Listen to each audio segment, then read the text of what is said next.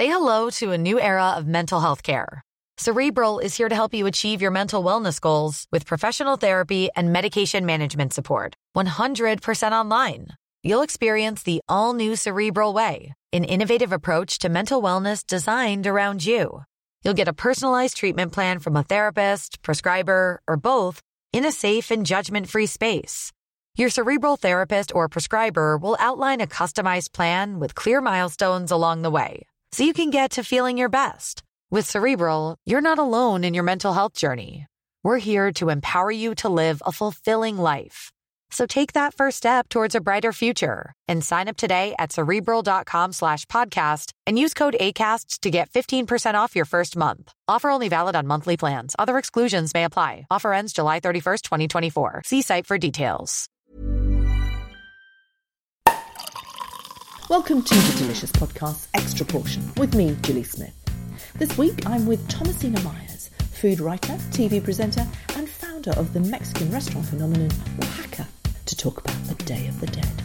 As opposed to Halloween, Day of the Dead is a celebration of life. It's spiritual, it's moving, it's a chance to remember the lives of lost loved ones, of those we admire. And at Oaxaca, we just think it's the most extraordinary and moving time. So we like to celebrate it, as the Mexicans do, in a party style. And in Mexico, it's a chance to cook elaborate feasts with your friends and family, to toast with tequila and mezcal, with a view to luring back the souls of your departed ones. And it's a really moving, great festival, which we love. And as all things in Mexico, an excuse to have a great time. Yeah. Now, this isn't just in London. It culminates in a big party in London on November the 2nd to the 4th. Yeah? Yeah, November the 2nd to the 4th is when it's going on in London, but across all our sites, all our Oaxaca sites, we are doing a celebratory Day of the Dead menus for a week in all our sites, and that's end of October to the beginning of November. And every time someone buys one of these incredible feasts, we will donate £1 to our charities that are supporting those affected by the Mexican earthquakes. Now, this is a big deal. Well, I was actually in Mexico for the first earthquake, which was fairly terrifying. And that one was mostly affected Oaxaca, which obviously we care greatly about the state of Oaxaca, where we got a lot of our inspiration for our menu. And then I flew back just before the second earthquake hit Mexico City. A lot of my friends in Mexico City were affected by the earthquake. My old flatmate can't get back into his house. So we already support a charity called Ednica, which supports kids who work on the street. They've been affected by the earthquakes, so we're channeling money through them and looking for a second charity. And so through the festival and through the special menus, we are trying to raise as much money as possible. And we did a special on the earthquakes in Italy this year in July. And what we found out was the impact just goes on and on and on. Of course it does, because people's buildings, people's homes, but also people's businesses are absolutely ruined. We looked at the impact of the farmers in the La Marque area. They just couldn't get their animals to market, for example. They couldn't get... The roads are impassable.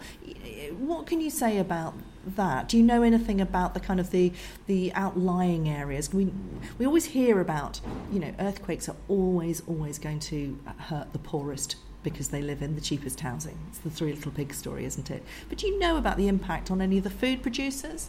Not so much on the food producers, but you're completely right that it's actually in the rural areas that are often most affected. The cities get the most attention because they have the highest density of population. But I know that in Oaxaca, some really awful, schools and hospitals have been affected.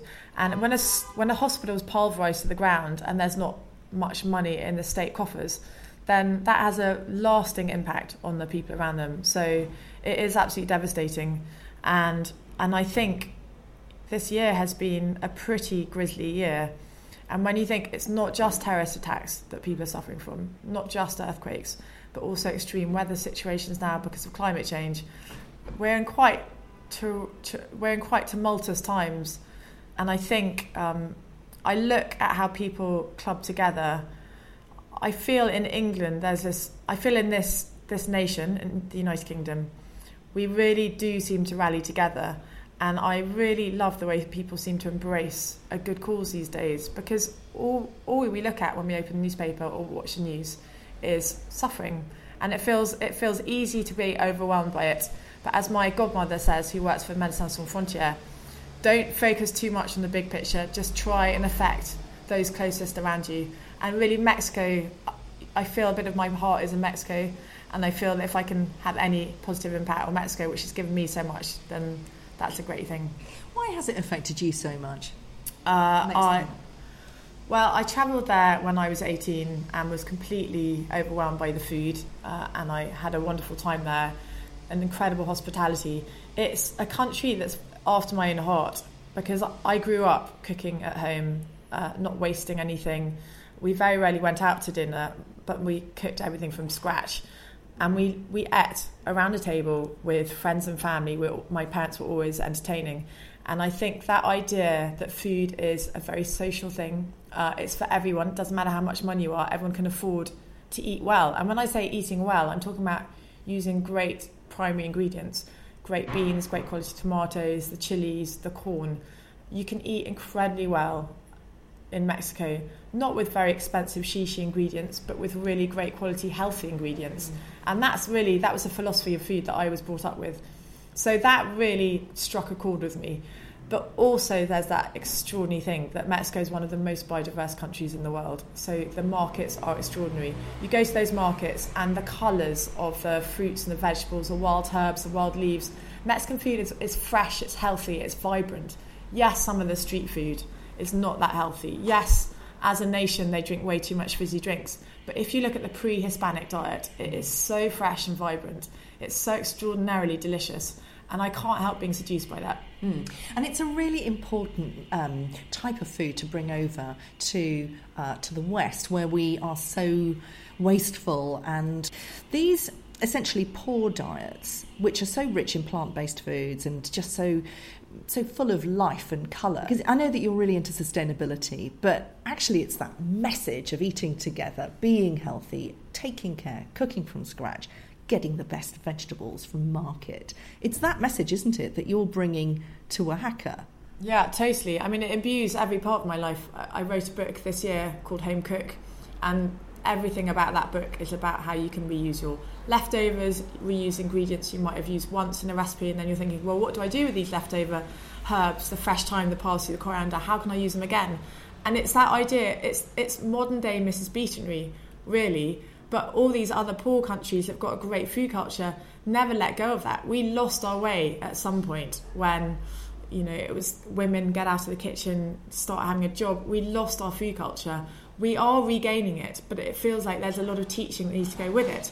Not in a didactic, thou shalt way, but yes, we know now that we throw a lot of money away in the bin every year just through food waste. And one doesn't have to cook with really expensive ingredients to eat well. And I guess at Oaxaca we've always been affordable. We've always recycled our food waste. We've always had a lot of vegetarian dishes on our menu. And in fact, our new site in Shoreditch, even more so, is being focused on the vegetable side, which is really exciting. The other aspect to these wonderful peasant food cultures is that nose to tail eating. So the Mexicans love the pork, the pig, they're absolutely obsessed with it, but they eat every part of the pig. And really, Fergus Henderson, with his amazing nose to tail eating campaign, almost food movement, was just merely kind of redressing it. It's what lots of people do anyway. And the Mexicans celebrate soups. They make incredible broths with the bones of the chickens or the turkeys, even fish, incredible fish soups, vegetable soups. And it's this idea, we can eat really well without spending a fortune, and we can eat very sustainably.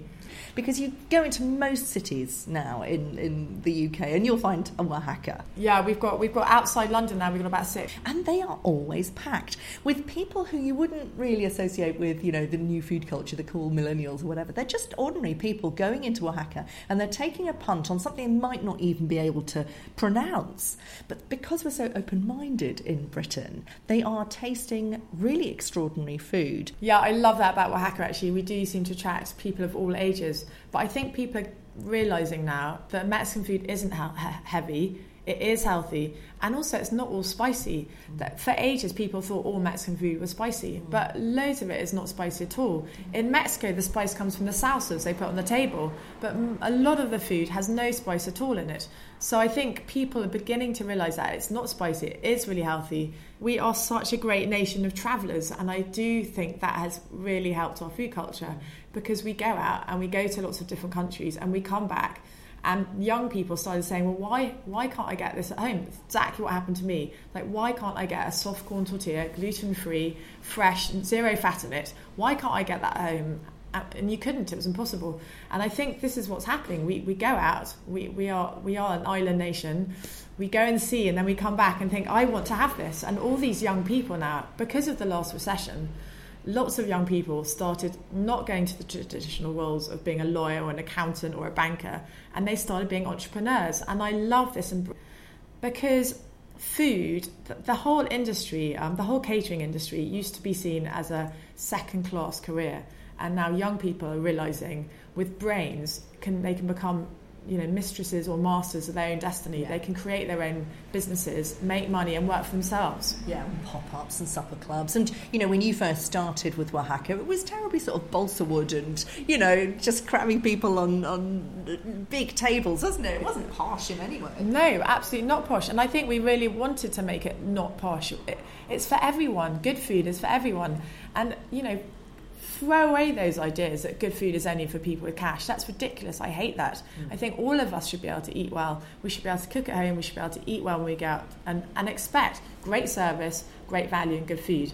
And that's really, I guess that's our religion. That's what we kind of try and push more than anything. And I look around me at all the young people 10 years younger than me and what they're producing in London and across the country, and it's really exciting. Thanks for listening to the Delicious Podcast Extra Portion. Do subscribe if you haven't already by searching for it on iTunes or on your podcast app. See you next week for more from the world of delicious.